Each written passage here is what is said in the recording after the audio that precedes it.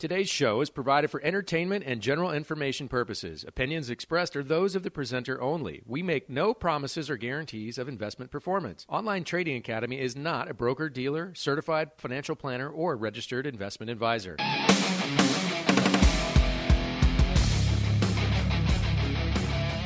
Welcome out to the Bulls and the Bears. This is Aaron Warby, and I am here with the incomparable Nigel Cave. For those of you joining us for the first time, Nigel and I are part of Online Trading Academy, the most trusted name in financial education, and celebrating 25 years of service. All right, so we have another one of these weeks where I've got lots and lots of notes. Yeah, we're not going to get through all of these. He writes like We're 3 pages and expects us to go through all 3 of them. That's just nuts. Well, I am way too points, talkative. Yeah, three pages of bullet points. So anyway, maybe if I just wrote it all out for us. It might be easier, Yeah. but it would come off very scripted. I think would. this conversation Boring. that we have about stuff is why people listen sometimes. Well, yeah, and besides, it would be all me at that point. Nobody wants to hear that. All right, so the markets, we still have sideways motion here. Yeah, it hasn't really broken its range as much as we would like to see, but I am starting to see some more bearish tendencies, not only in the market, but in kind of the people who are talking about the market. Right. So, yeah, on Tuesday, we saw a pretty good sell-off, right? It down almost 2% in the S&P. And then on Wednesday, it tried to recover, sank back down, so didn't really go anywhere. Now, I saw articles saying, it broke through resistance, and that was back on Tuesday, right? Yeah. And I looked at it, and I said, well, resistance isn't supply. It's not demand, I'm sorry. Resistance isn't demand, and we haven't quite broken that yet. We haven't quite broken it yet, but So. I think that the Fed meeting minutes coming out on Wednesday and them kind of reading through some of that stuff definitely spooked the market a little bit. Well, and you saw that because the market was climbing and then Fed minutes came out and then started selling off again.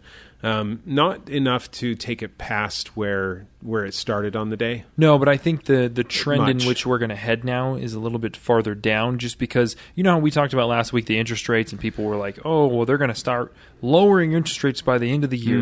And we both said, hey, that's not what these reports say. It's not even what the Federal Chair Powell said. Exactly. And then these notes come out this week, and Right. exactly what we were saying last week, these notes said, hey, we might have to continue to raise interest rates because this inflation is being stubborn. Yeah, persistent. Persistent inflation. And so Stubborn. I read stubborn somewhere. I don't know where I read stubborn. But Well, stubbornly persistent. no, maybe that was it. Yeah. But anyways, that's what we were kind of saying last week about the interest rates and all that stuff. And of course, now that has been published and everybody under the sun can see it, now the market's like, maybe we should be headed back down the other way. Right. Now, this is why last week when we talked, we said, hey, look, I know that the news is all happy and we're getting into springtime and people are smiling, but none of the reports are happy. And so, you could feel good about where your accounts are as long as you've got a good put behind you. Yeah. And so we talked about the puts as insurance policies last week, and this is why, because still things don't look great. No. I mean, there's really not a reason for everybody to be happy and bullish. We've seen that the market wants to be bullish, and of course they want to be bullish because most people only know how to handle bullish. Yeah, they're the one trick pony, right? They buy. That's the trick that they know. They know how to buy things. Right. But outside of that, there's not a lot other sources they have to do anything with. Yeah. Well, they did add a new trick to their little pony, I guess. What?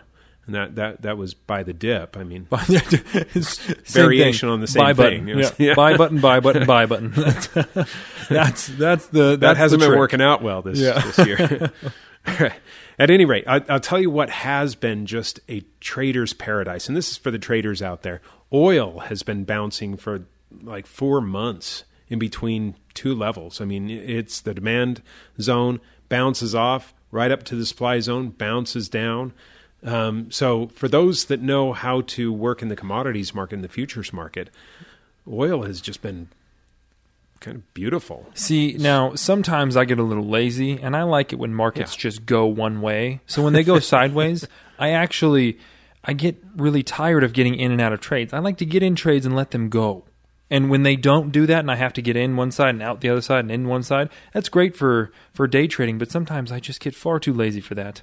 Yeah. So it is fun for people who really like that stuff, but maybe I'm getting older. I don't know. Now, just so that you know, that oil thing has been hitting about 73 and bouncing up to 80, 79? 86, something like that, right around 85, 86, up to 89, right? The beginning of the zone is right there about 85, 86, 50. And then bouncing right back off of that. And it's taking, 5 or 6 days to get into it's a long thing. To go from one point to the other. But it's been pretty, it's been really consistent.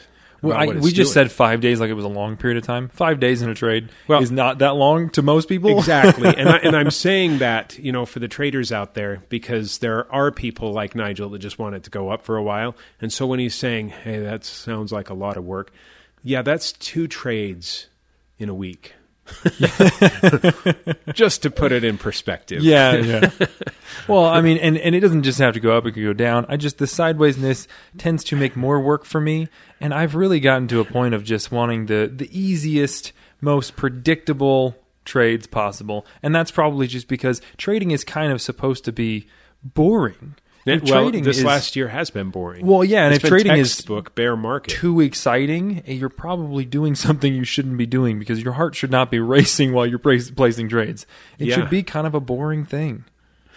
That's the way we want it. But that's not how it's portrayed. If you look at the movies, it's very exciting. Yeah, everything's and there's like 18 computer screens, and there's all these things going on. I trade for my cell phone, guys. Like, come on, this doesn't have to be that complicated.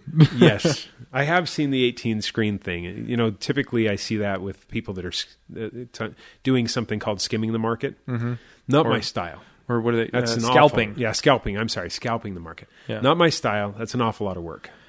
Yeah, I do it every once in a while, and I actually have a big TV screen, and I hook a computer to the back of it, and so I'll trade from a TV screen if I really want to intraday tiny trade. Right. But it's a lot of work. I'm lazy, like I said. Go for the larger movements. Exactly. Yes. Well, me too. Yeah. And so when we get back, I want to talk about some more of this, but we also want to get into the sandwich generations, what happened in Domino's stock in Australia. I know that's a little bit out there. Some tech investors with an upcoming opportunity, maybe in Fusion. So coming up when we get back, that's what we'll talk about. In the meantime, we are going to have some commercials. Yes, this is a hard commercial break, and during those commercials, you can do one of 2 things. You can listen to those commercials, or you can give us a call and get registered for one of our classes. Now, we have 2 classes that we're going to offer because we're coming into March timeframe. And during March timeframe, well, that's when everybody leaves town, and so we typically have opportunities for different classes where people would have something like spring break, okay? And so we're going to offer 2 classes, but right now, just the one. If you want to get in and see how trading and investing works, we have a free 3-hour class, so give us a call and get registered into that class. The number is 8448-TRADER.